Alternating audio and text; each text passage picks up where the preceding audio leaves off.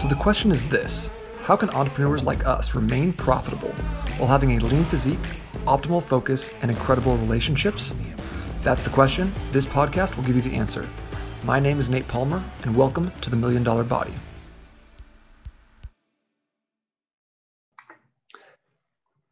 Hey, welcome back to another episode of the $1 Million Body podcast, the intersection of fitness and financial success.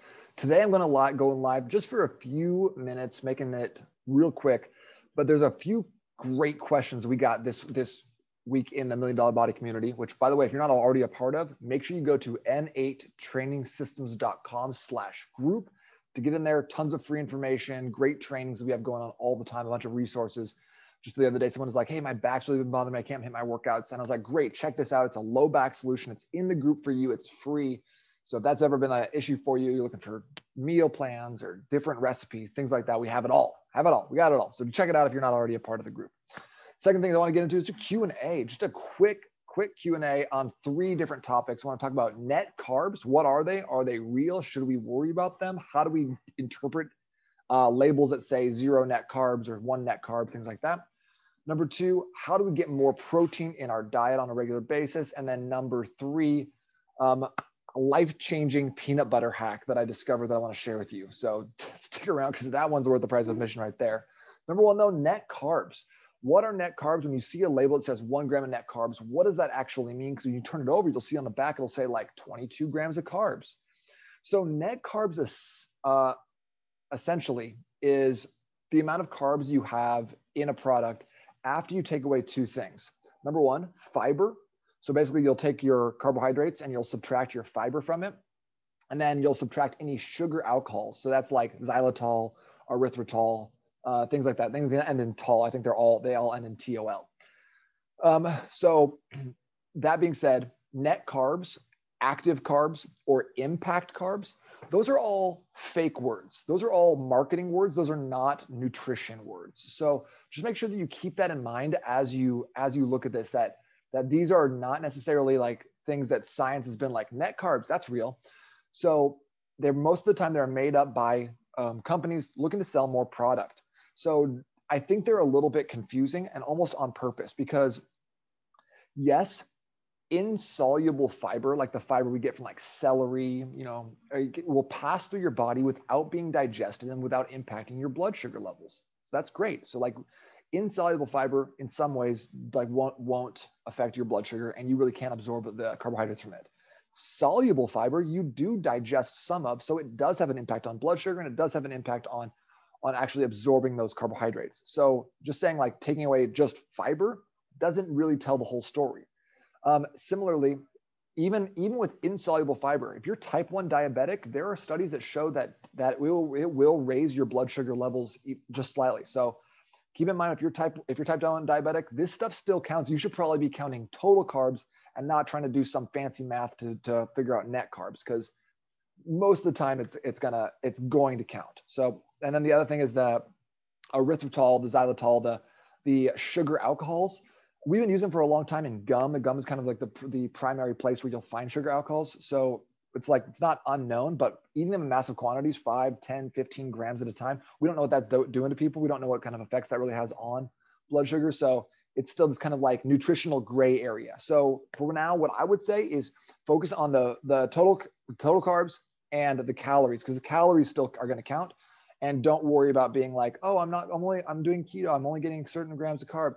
Just like skip that. That it doesn't feel like science isn't supporting that as much as I think the companies would like it to be. So make your own decisions. Like if you're looking at a Quest bar, like one of those Costco protein bars, say like 1 gram net carbs, don't have those every day. If you're going to have it, occasionally you're going on hikes, things like that, but that shouldn't be a part of your daily diet.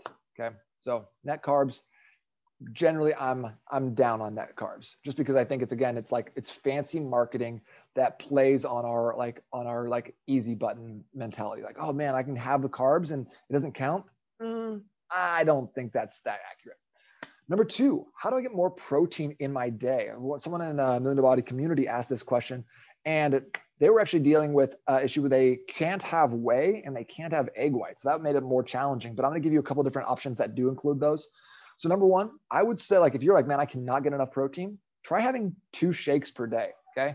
I like kind of having like 2 shakes, 2 meals per day. That's one of my favorite ways to do it, especially during the summer when it's hot. I don't really want to cook food all the time, but having 2 shakes per day, that's going to give you about 50 grams of protein per shake. So you're starting off with like a base of 100 grams. That's an easy way to do it, especially if you're trying to get like 200 plus grams. So for most of the time, what you want to do is you want to find your baseline of protein based off of your goal weight in grams of protein. So if you're 250, you want to be 200, have about 200 grams of protein. If you're 200, you want to be 220, have 220 grams of protein. Basically, like that's the easiest way to do it. The science says 0.88 grams per pound of body weight is about all like the max, but that's a hard number to multiply by. So just use 1 gram per pound of ideal body weight. Second thing is add more animal protein to your meals.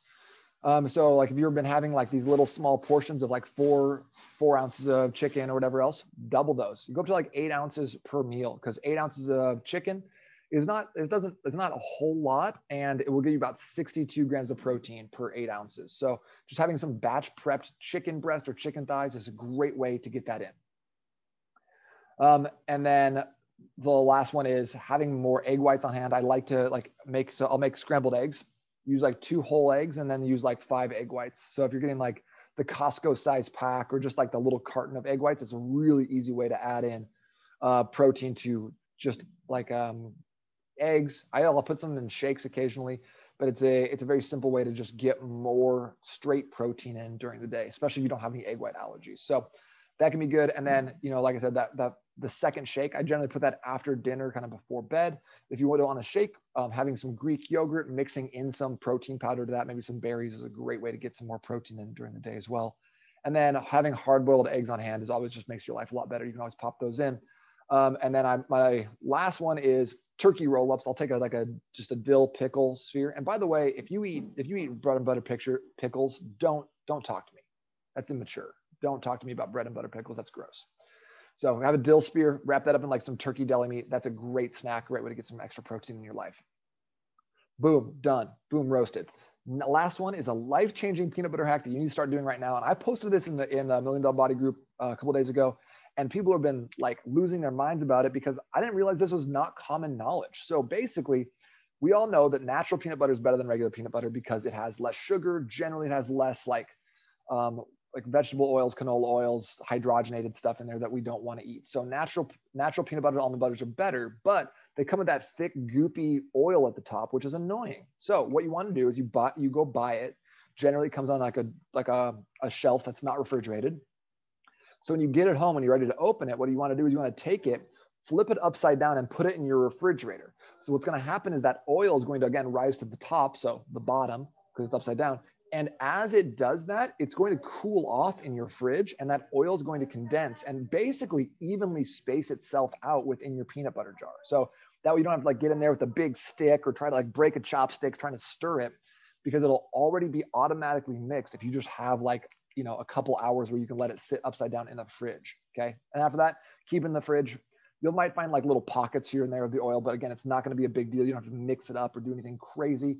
And it's also going to make that basically the texture of the entire jar of peanut butter the same consistency. So you're not getting one that's like really hard, like you get and you scrape in the bottom, and you're not getting something that's really soft and oily. So number one, you're getting the same consistency, and you're getting the same calories as you measure out 2 tablespoons or however much you need. So that's my life-changing hack for you. Hopefully that's something you can use right away. And if you eat peanut butter like I do, this is going to save you a ton of headaches and a lot of like having peanut butter on these first 2 fingers. So, if you're peanut butter eater, you know exactly what I'm talking about.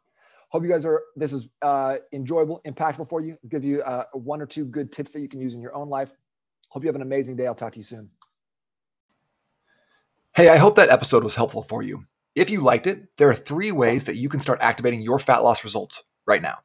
Number 1, join the community. Go to n8trainingsystems.com/group to get in there.